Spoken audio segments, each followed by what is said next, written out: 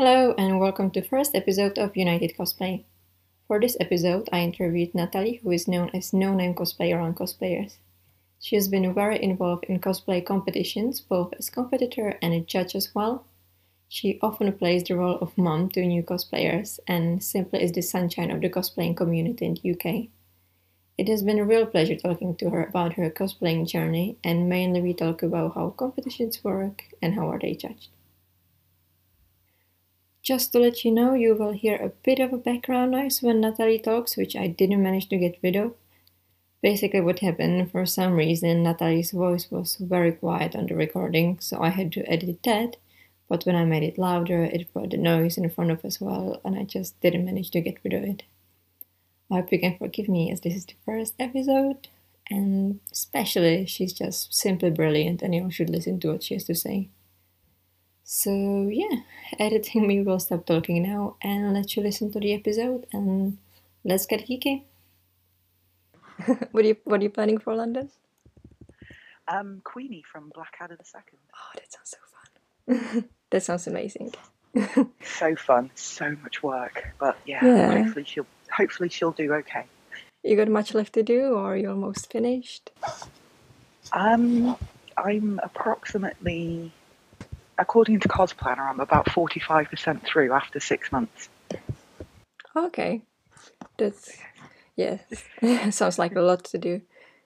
Yes, it's mostly it's around about 1,000 pearls I'll be hand stitching on her. Oh God, I don't think I would. Yeah, Madness. I don't think I would have the patience for that, to be honest.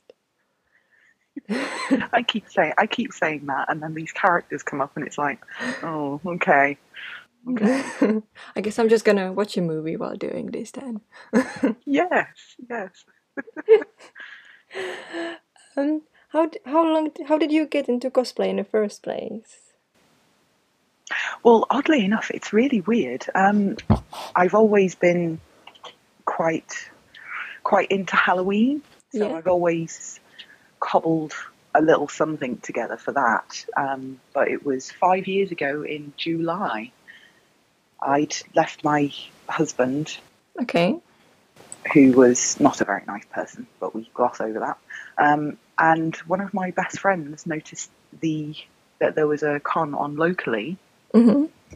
And he said, "Come on, I'll take you to that and cheer you up, and you can throw together a costume." And that was it. Okay, because you also like. I'm sorry. I'm sorry. You don't have to answer, of course. But how old are you? You're in your early 40s. I am, yes, I will Yeah. be 42 in a month. Okay. Well, it's still young, but Still young. yeah, but still many cosplayers are usually younger in their 20s, from what I saw. Yes. I Did- do tend to mother cosplayers. Did it feel a bit weird when you started?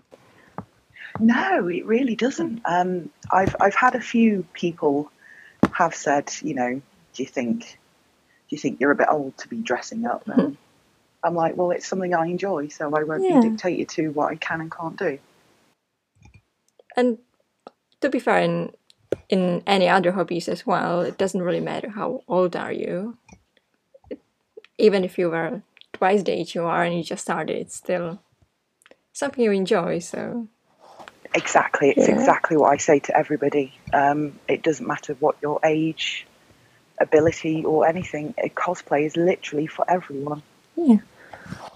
In the UK, it feels like it's a lot about the community of cosplayers. Everyone seems to be helping each other. And I saw you're an admin as well on the Facebook group. I am, yes. How long have you been doing that? I've been doing that for around about 4 years now. Okay, so it was not quite long after you started cosplaying. Okay. No, it was a pretty new group. It was one that I was quite active in, and again, the mothering side of me turned up. So I was just welcoming everyone and helping people, giving advice, and I was invited to be part of the admin team. When you joined the community of cosplayers, was there anything that you had some kind of prejudice, or that you expected something and then they surprised you, or was it just the way you thought it's gonna be? It was just, it's just a surprise. Excuse me. It's okay. Do you feel like the community is still a big part of the cosplaying for you, or does it shift? Does it shift a bit how you do cosplays for a long time? No, for me, I'm still very much into the community side of it. Mm-hmm. I run a cosplay zone for a series of conventions called the UK Comic Con and Gaming Festivals. Mm-hmm. So in that, I invite other cosplayers into our area to guest, and one of the things that I ask them to do is to present panels.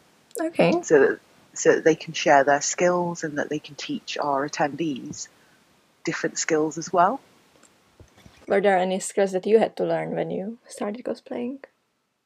Oh, everything. Everything. I'd never touched a sewing machine. Everything used to be glued together with terrible glue. Well, it means you're improving now. Yes, I bought my first sewing machine 2 years ago, so I started sewing costumes then. Just literally bought a sewing machine, went to the local charity shop, bought a load of curtains and fabric, and just started playing. And now I'm off making huge ball gowns. It's madness. I also want to talk a little bit about the competitions in cosplay, because you took some part in some competitions as well, and you used to be a judge, if I'm not wrong. Used to be a judge. Yes. Yes. Yep. Still judging. Still judging. So what is it like when you're personally competing? What does it feel like? Like, what are you most stressed about? In the beginning, I used to always be stressed about not feeling like I was good enough. Mm-hmm. I was very new to cosplay, very new to the community. I didn't really know anyone. So I was kind of off by myself. I didn't really know what I was doing. Yeah. No one ever does. So I just continued attending events, entering competitions, got to know other cosplayers backstage, and again, it's literally sharing the knowledge. It's like, if you do this, judges like it. And yeah, the most nerve-wracking part of it for me is literally the 2 minutes before I go on stage. Mm-hmm. Do you feel like you're someone else when you get on a stage then? Like, oh, I'm not me anymore, I'm this character. Oh, okay. Oh yeah, it's incredible. It's actually my favourite part of cosplaying. It's not competing or winning. Mm-hmm. It's performing. It's being on the stage and being that character and being able to reenact my favourite bits of movies and things. So when you compete, do you get judged also how you behave, or just on the costume? It really depends on the convention that you go to. I attend a lot of showmasters, mm-hmm. and I compete at showmasters, and they tend to mark you on your costume, your finish, accuracy, and performance. Okay, so you basically have to recreate a scene, basically, or something like that, or just yeah. It doesn't have to be 100% verbatim to the character. I mean, mm-hmm. I know somebody that entered one of the Showmasters events as Jon Snow, and he did his own take of Wonderwall song. Oh, okay, it sounds fun. And he actually won with that, and it was brilliant. So it's not always a case of you have to be 100% accurate, mm-hmm. and reenact what the character does. As long as you can show their character in however you perform, the judges really like that. It's maybe even better sometimes, like bringing something else to the character as well, isn't it? Like, because you're still the character. If you love some character, you probably know a lot about it anyway, and then you just yeah. Okay, how did you get into the position of being a judge? That was really lucky. The very first con that I went to, mm-hmm. I've been there every year for the last 4 years. they invited me to guest. They said, you know, we've noticed that you come to all of our events. You're always competing. We like what you do in the community. Would you like to come along and be a guest? Oh, okay. And that was back in 2019. Mm-hmm. Yeah, 2018 that was. And then the organisers of the UK Comic Con and Gaming Festivals, which is where I judge now, they came to the event, they met me, and I was invited to join the team. Okay, so that's basically you've done a lot and people noticed it. I know, I've been very, very lucky. I'm so thankful for everything that I've gotten from cosplay, the friends I've met, the stuff that I get to do at weekends, and I'm even using cosplay to help children who've been affected by domestic abuse. Okay. Is it like some kind of charity? Or? Yes, I'm a patron of a charity, which is a local one here.